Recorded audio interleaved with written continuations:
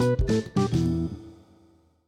you have your Bibles, I want you to open up to Daniel chapter 9. Daniel chapter 9 is where we're going to be this morning. We are going to continue our series of In the Fire, the book of Daniel. And we have gone over many weeks now. Today is week 7 that we have gone over the book of Daniel. We have seen the guys that are Daniel, the 3 Hebrew guys that were taken captive. They were told that they were going to be brainwashed. They were going to change their language. They wanted to change the way they ate. They wanted to change everything. So they wanted to pretty much brainwash these guys that they were taking captive. And it did not happen because they stood on the word of God. They stood on what they believed God was speaking to them. But we didn't just see that. We saw 3 Hebrew men that were also thrown into a fiery furnace. Amen. They were not just thrown into the fiery furnace. They were thrown because of what they believed, because they would not bow down to any other idol or any other god. And so they stood up, and when King, at the time, remember, King Nebuchadnezzar threw them in, King Nebuchadnezzar had to stop and ask, how many people did you throw in? Because they didn't see 3 people in the fiery furnace. They saw 4 because Jesus was walking amongst them. But it didn't just stop there. We talked about in Daniel chapter 5, we saw the handwriting on the wall. Y'all remember that? Wherever the party was over, right? The party was over for, what was his name? King Belshazzar. For King Belshazzar, the party was over. But then we saw the King Nebuchadnezzar's dreams and what it meant, and how he became King Nebuchadnezzar, how he was King Nebuchadnezzar, and how he became Nebuchadnezzar. And the king fell off because he knew who the one true king was. Amen? How many of us know who the one true king is this morning? Amen? So, and then we saw Daniel in the lion's den. Daniel thrown into the lion's den. And we didn't just read the front knowing what happened. He got thrown in. And we didn't just see the back of it that, oh man, God saved him. God kept those lions shut. But we saw what happened in the middle. And so, today, I know you're saying, well, what about chapter 7? What about chapter 8? What about the end chapters? Because today is going to be our last study on Daniel. And those chapters, let me tell you, chapter 7 and 8 is a very strong book, okay, or chapters. Those 2 chapters are all about prophecy. And then the end chapters are all about the end times. And in my study, you can ask my wife, God was dealing with me this whole entire week. I'm like, God, but I was trying to go through books 1 through 12. Come on, God. He said, Jacob. He said, I don't ever want you to give anybody a lick of something and not know what they're tasting. That is what he told me. And in the minute, and I know it's like a weird, lick what? Who eat what? Okay. I know it's weird, but it interpreted in my mind. And it was kind of like, okay, God, I see what you're saying. He doesn't want you just to get a little bit and then have all these questions rambling through. Well, what about this at the end of times? What about this in prophecy? And so hopefully this year I'll be able to go over the prophecy and at the end of times and have a study of what it is. So you don't just get a taste, but you know what you're eating, okay? That is what I believe God is wanting this morning. So today, as we end Daniel, as we end the series In the Fire, we're going to be looking at Daniel chapter 9. And in Daniel chapter 9, we are going to see 3 things that I believe that we are going to see in Daniel chapter 9. And you're going to want to write this down. It's Lord, hear us. Everybody say, Lord, hear us. Lord, hear us. Lord, forgive us. Lord, forgive us. And Lord, help us.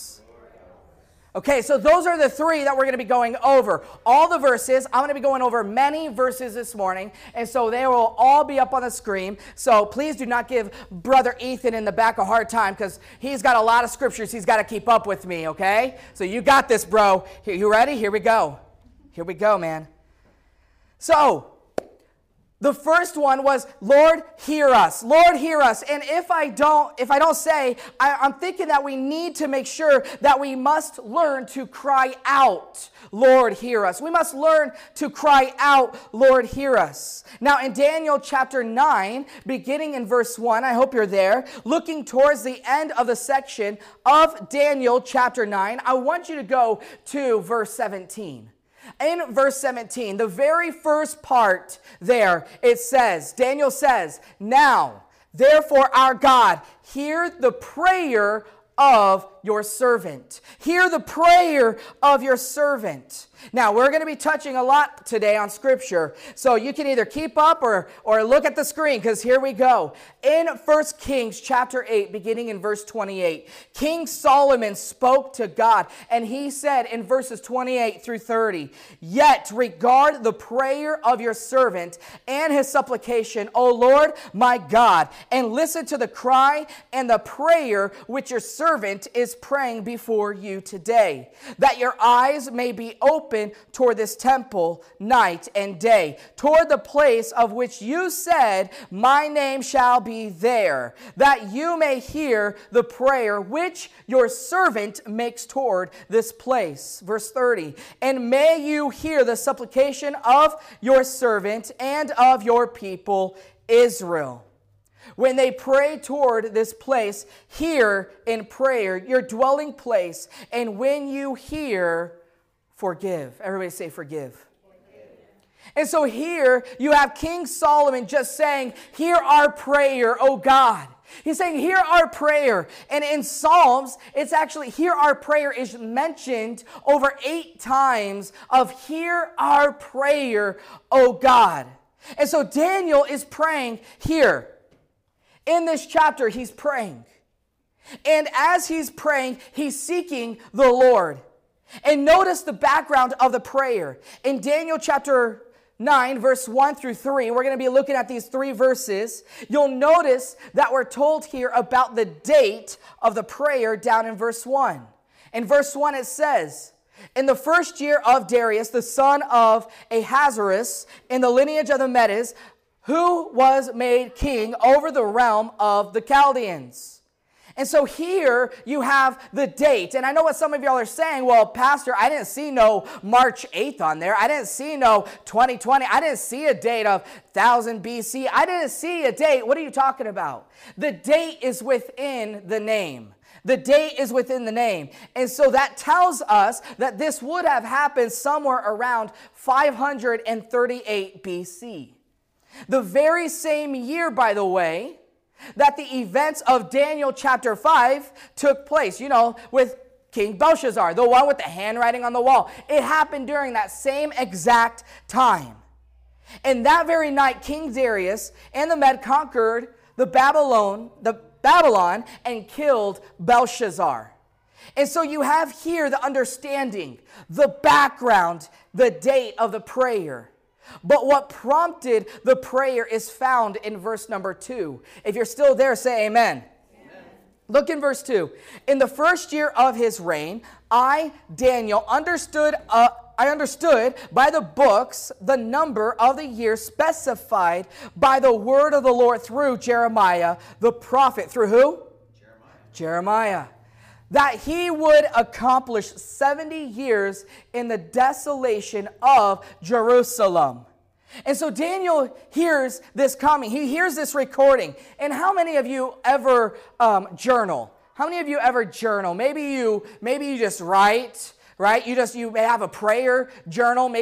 I know my wife, she always has a prayer journal. She'll get up in the morning, and when she has her time with God, she'll have that journal open. She'll be writing things down that she feels God speaking to her. She'll be writing prayers down. She'll be writing things that are happening in our life so we can reflect when we're negative and we see something positive. She has all this stuff written down. So how many, show of hands, ever journal? Okay? That is not very many of us. Okay, man, wow, that's a lot less than I thought. Man, I'll tell you what, but this right here, so this chapter 9, is Daniel pretty much journaling what he is praying for us. He is journaling this prayer.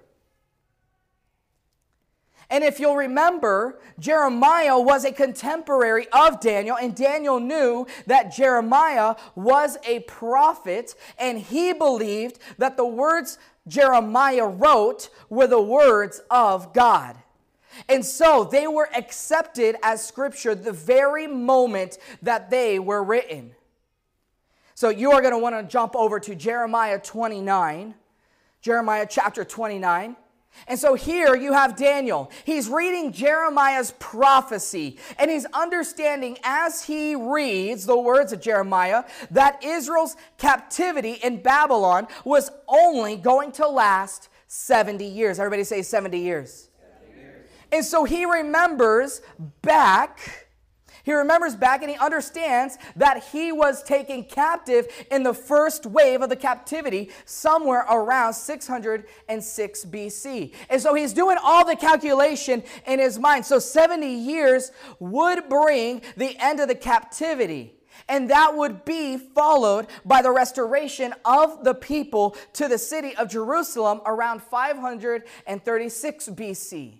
So Daniel is adding all of this up in his mind. He's wondering, when is it going to happen? When is the 70 years going to be up? And so if you remember what Jeremiah wrote, I want you to look in Jeremiah chapter 29, and we're going to start in verse 10 real fast. Verse 10 says, "For thus says the Lord, after 70 years are completed at Babylon, I will visit you and perform my good word toward you and cause you to return to this place." Now, verse 11, I'm going to read it in NIV version because I think many of us know what the NIV version is. Many kids in a couple months, in a few months, are going to be graduating, and they're going to be using this scripture as one of their own, as what they stand on. Maybe you even have this next verse on your wall or on your pillows or somewhere on your decor at home, but Jeremiah 29:11 is so very well known.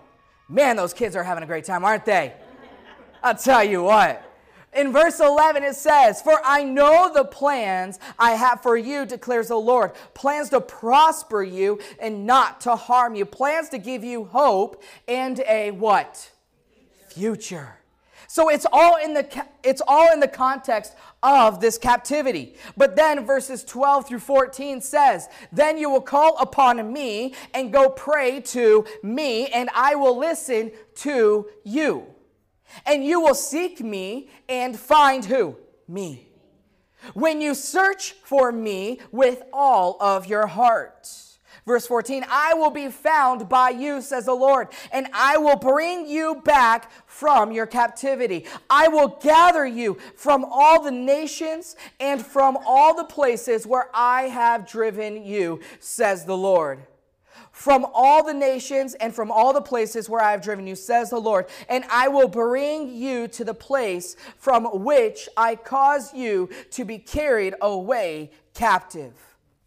So, you're going to want to jump back over to Romans now if you're going to want to keep up in the Bible. And so Daniel is reading Jeremiah's prophecy through this. He's reading Jeremiah's prophecy. And as he's reading this scripture, it prompted him to begin praying and pleading the promises of God.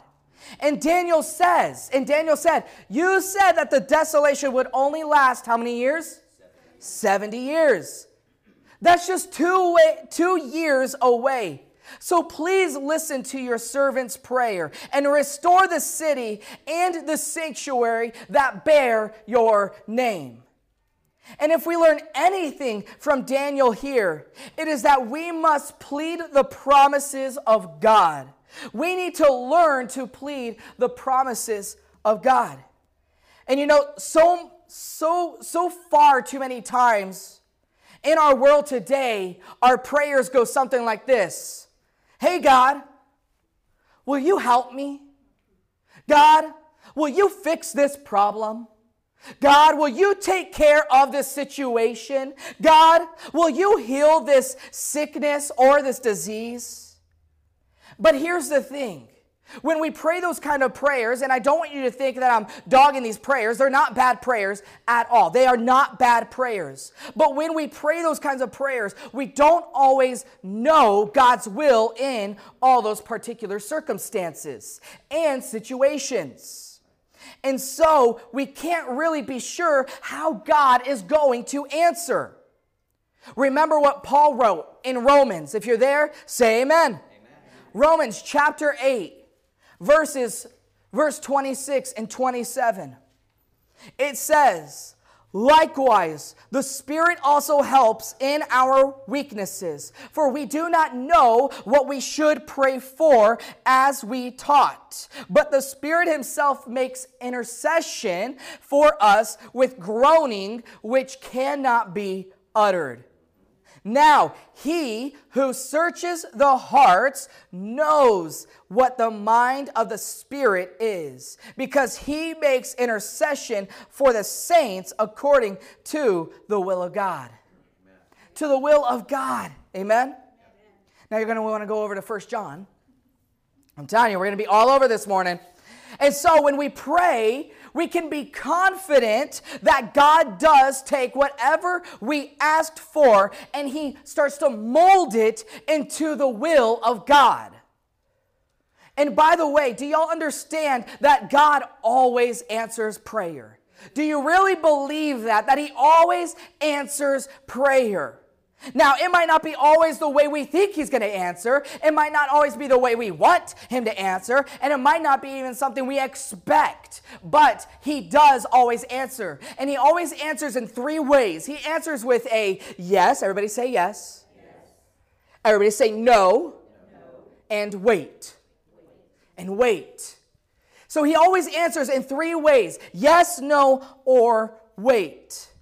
So in a basic sense, prayer doesn't make heaven line up with us. Prayer gets us to line up with heaven. And so when we're praying, and let me just ask, have you ever been praying and you started off a really long prayer, and the more your spirit is praying, the more back in line you become, the more peace you get? Have you ever noticed that when you're spending time in prayer, you start to have that flood of peace over you? You start to say, wow, okay, God, I might not understand anything what you're doing, but I know I'm in peace, that you are doing something in our life. And so that is exactly what it's saying.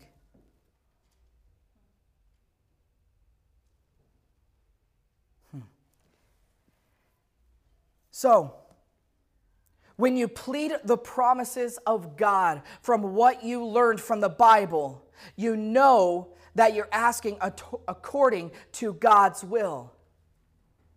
And some of us are even saying, well, I don't know how he's answering. I don't know why I can't hear him. What is he trying to say? Okay? Sometimes we've got to pick up the Bible. Sometimes we've got to read through it. Because God does not give us a spirit of fear, but a sound mind. We can plead the promises of what he's already given us. And so if you're in 1 John, and we're going to look at chapter 5, verse 14.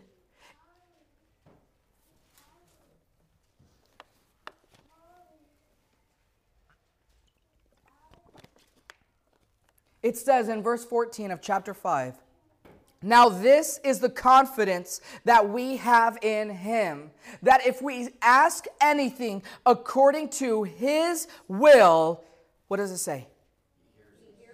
He hears us. His will. He hears us. Have you ever been frightened? By show of hands, I think that's every single one of us. Have you ever been frightened? Okay, I've been frightened a few times. I've probably scared my mom, and I almost to the point of a heart attack, okay? I have scared her quite a bit growing up. One time my dad, and I shared this story, one time my dad was driving a Sea-Doo. And we were about to board up. We were about to get out of the water, and there was waves coming in. They were backing up the truck, and my brother, who was behind me, my dad was in front of me. I was little, and so I was there.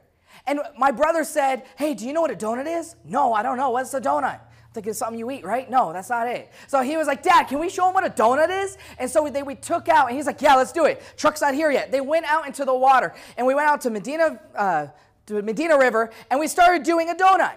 Well, we hit a wave. And when we hit the wave, we bounced, and the whole entire Sea-Doo flipped upside down. The next thing you hear is my mom yelling, where's Jacob? Where's Jacob? Where's Jacob? To come to find out, I was stuck under the Sea-Doo. Okay? I had an air pocket, so I was good. Like, I was breathing. I don't know what everybody else's deal was, but I gave her a pretty close heart attack. My dad's hand reached under, grabbed me, pulled me out, figured out where I was. But that scared her. Or maybe it's like the time when we were traveling back from a conference. We're traveling back from a conference and it is raining cats and dogs. It's so hard you can't see but 5 feet in front of you. We're going 5 to 10 miles an hour and we're going extremely slow. We get through a tunnel. We get on the other side of the tunnel and we see this tree, okay? I'm saying tree, just fly over. And we're going, what is going on? We don't even know what's happening. So we stop, we pull over because you can't see. Well, the rain, like night and day, just stops. We're like, well, that was weird. Let's keep going. So we're driving. Come to find out, there was a tornado just a couple miles in front of us that had just gone through. Carports were torn down. Trees were all laying down. We just missed it. Let me tell you, we needed a diaper, okay? That's what we needed, okay? We were frightened. We were frightened. We were scared. We were worried. And so many of us have been at that point, or we are at that point, where something is taking place in our life. Maybe not that drastic. Maybe it's something small. Maybe you're frightened or fearful because of your finances. Maybe it's your marriage. Whatever it is, you're frightened. You're worried.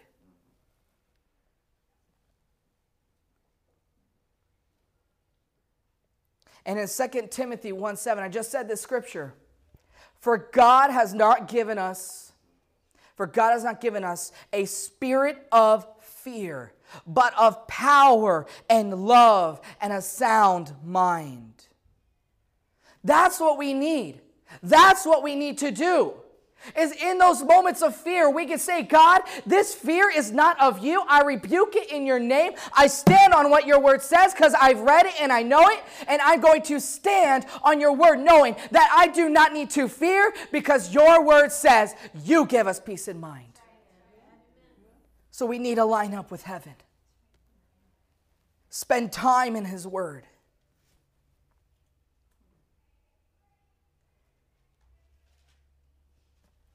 I want to ask you, have you ever felt like you have an enemy? You have an enemy? Maybe someone that hates you. Maybe it's an individual. Maybe it's a neighbor. Maybe it's your spouse. I don't know, okay? Do you have an enemy, though? You're just kind of like, hey, man, this ain't, something's happening, okay? We need prayer, okay? You have an enemy. And so many times, what does the Bible say about enemies? What does the Bible say about love? God tells us to love our wives. If he tells us to love our neighbors, if he tells us even to love our enemies, it's not something that you cannot do.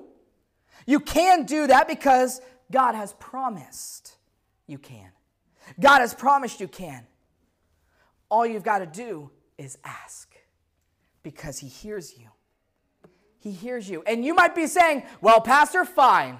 I hear what you're saying. I know what you're saying. I'll start loving them, okay. But I ain't going to show it. Okay? Y'all know what I'm talking about.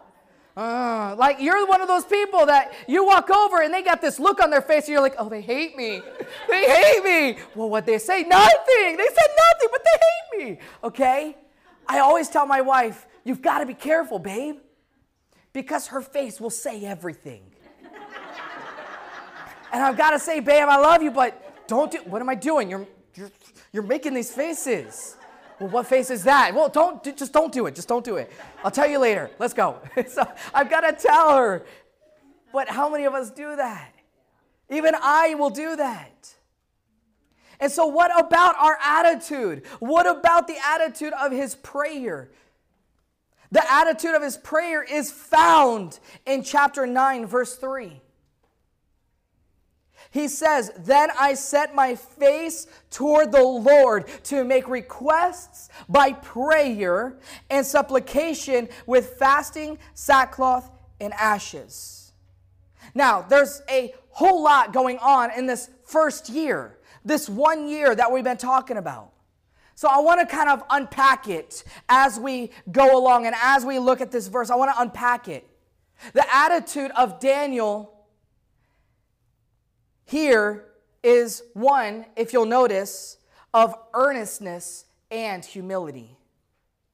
It's the same kind of emotion and attitude that Jesus exhibited there at the Garden of Gethsemane, as he pleaded with the Father, Lord, not my will, but your will. If possible, take this cup from me. And the Bible says there in Luke chapter 22, verses 44, it says, And being in agony, he prayed more earnestly. Then his sweat became like great drops of blood falling down to the ground. It's the same kind of attitude that the early church had in Jerusalem. If you remember when they prayed for Peter, who was in prison. Acts chapter 12, verse 5. Peter was therefore kept in prison, but what? Constant. Constant. That prayer literally means earnest. So Peter was therefore kept in prison, but constant prayer was offered to God for him by the church. Earnest prayer. And so it was the attitude of Jesus in the garden. It was the attitude of the early church. And it should be our attitude as well. But so many times earnestness is missing from our prayers. Most prayers, now look right here. Most prayers, now don't raise your hand. I'm even going to put my hands in my pocket so I don't get myself in trouble, okay? How often, when we're praying, do we catch ourselves just going through the motion? We pray the same routine prayer over and over. We just say the same thing. It's over and over, and we learn the little code words of what to say, the buzzword, if you will, that we've always heard be prayed.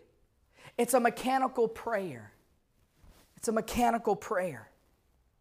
It's without passion. So what do we do? What do we do? How can we be earnest in our prayer? I think the writer of Hebrew gives us a hint that can help us when we have the lack of passion in our prayer life. Earnestness in our prayer comes when we put ourselves in the position of the people we're praying for, the situation that we're praying for. You know, there's a story of a young pastor. He was working one week, and he was typing up his sermon, and he had all these ideas, and sometimes you just got to write them down as they come, otherwise you'll forget them or lose them. And so this young pastor was writing down his sermon. And the secretary came in and said, Pastor, there was a young little child outside that got hit by a vehicle. The ambulance is already here. And he said, okay, I'll be right there. Let me get my thought down and I'll be right outside. And she said, no, Pastor, you don't understand. It's your daughter. What do you think he did? Got up and ran. The earnestness of others. Our identity with the needs that make all the differences in the world. We have people get on the prayer list. And do you ever notice when you get on the prayer list, you can't ever get off unless you die?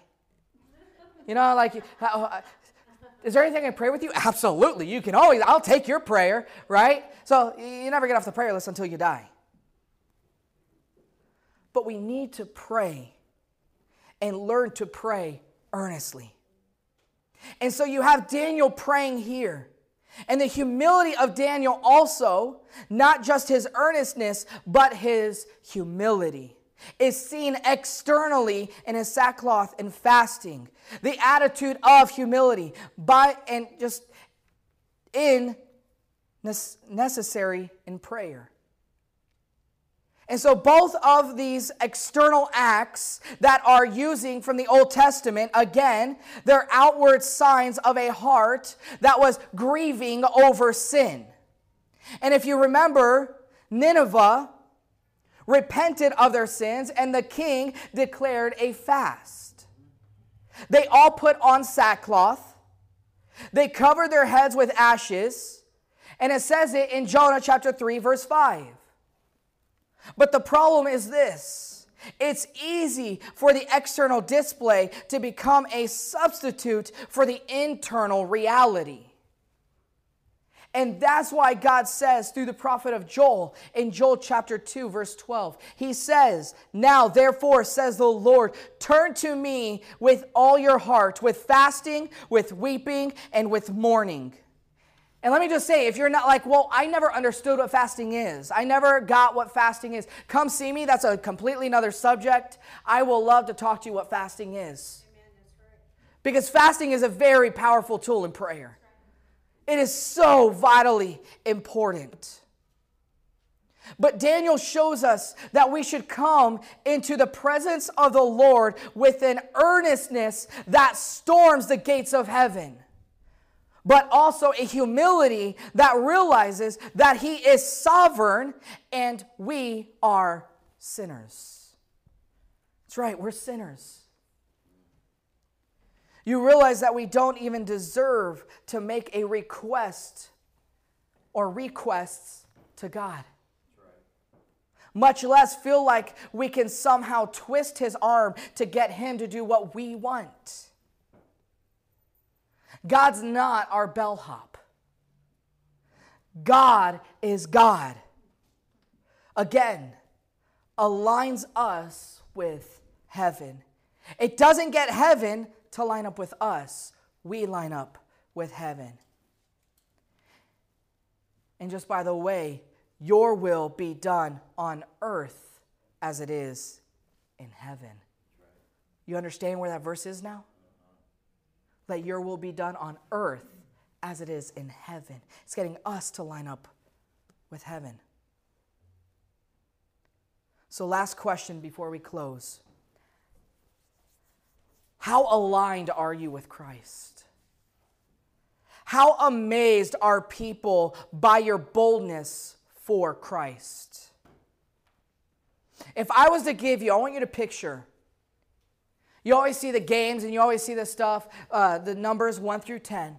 10 being you are the closest to God you ever can be. 1 being you ain't close, okay?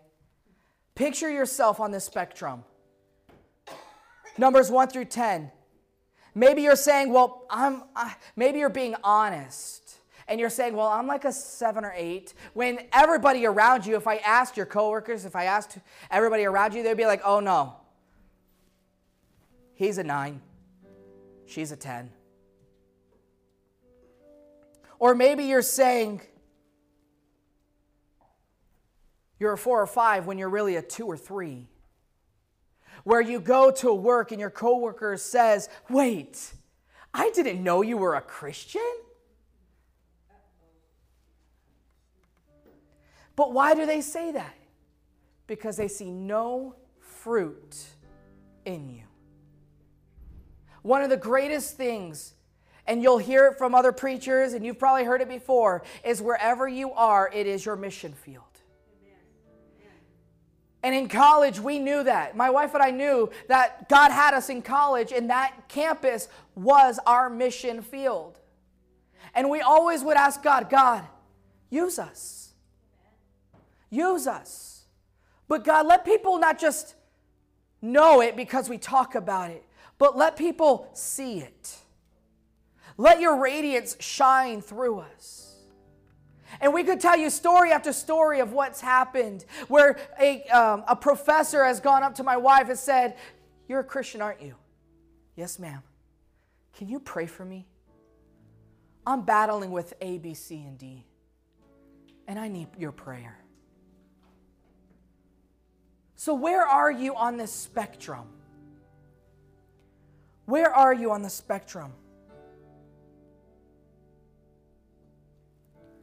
Because I really do think today especially in today's time, we need to pray with that type of boldness, with that earnestness, where people don't have to see it because they can feel your presence when you walk in the room.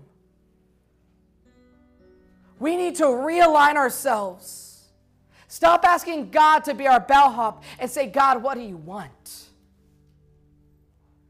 Because truth be told, we don't deserve what He has given us. And yet some of us call ourselves a Christian, and nobody even sees it. You call yourself a disciple. You call yourself a disciple for the one who sent His Son to die for you. And yet you're expecting Him to be your bellhop. Where are you on that spectrum? Where are you with your line, your walk with Christ? Can we all stand? You know, going through all of Daniel and through many chapters, we learned some very, very challenging things.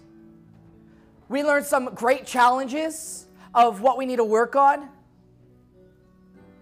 But we've also been very, very encouraged. Encouraged of what we need to do to get that next step towards Christ. That next step of where He wants us. That next step of where you're going to be. Will you take the boldness and start declaring His victory?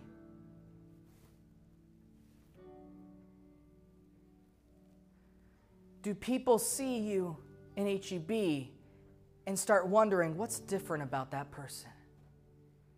Do you go into the bank and the cashier behind the bank is saying they are $1 million in debt, and yet the smile on their face, they have a peace? Do they see something different within you? Are you walking with boldness? Are you lining yourself up earnestly in prayer? Are you walking in what He wants instead of what we want? He knows the desires of our heart. He knows the desires of our heart.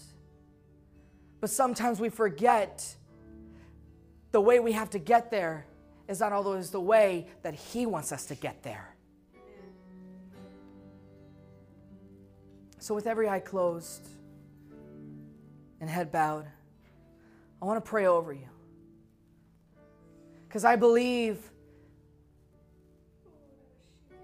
that many of us, if not maybe all of us, need to begin to realign ourselves with His Word. What His Word says. Speaking in boldness, speaking with courage, praying earnestly.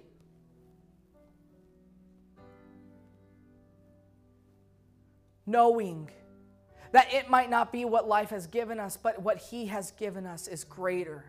What He wants to teach us through it is greater.